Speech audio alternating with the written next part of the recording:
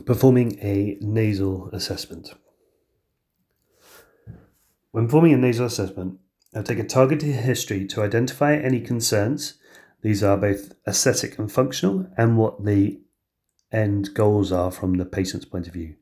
Inquire about previous surgery or trauma, and assess the patient's suitability for surgery. And this would include their past medical history, their medication, and social factors such as whether they smoke or not. Moving on to the examination, the first thing I do is look inside the nose using a Thuddicum speculum and a good light, looking at the condition of the nasal mucosa, the size and position of the turbinates, the position of the septum, whether there's any deviation, any spurs or any perforations, and if this is a secondary case, the use of a cotton bud to assess whether the septum has been taken for grafts.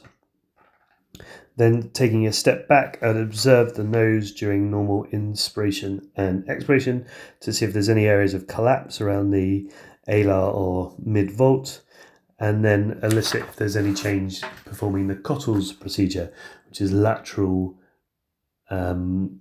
pressure on the cheek just to the side of the nose. Then in looking straight at the patient, examine the dorsum of the nose and the upper 2/3, so looking at the location of the radix, if there's any deviation of the nasal dorsum, symmetry of the dorsal lines and the width of the nose, and evaluate the length.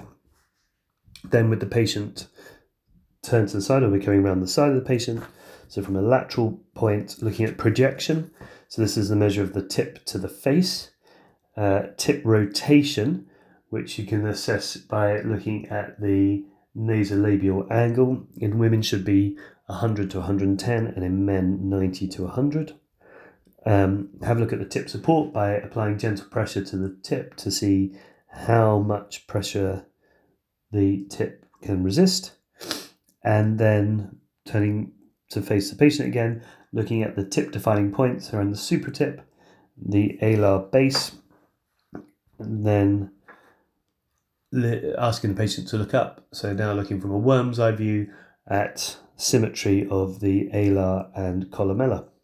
The final thing is to look at the thickness and quality of the skin throughout the nose.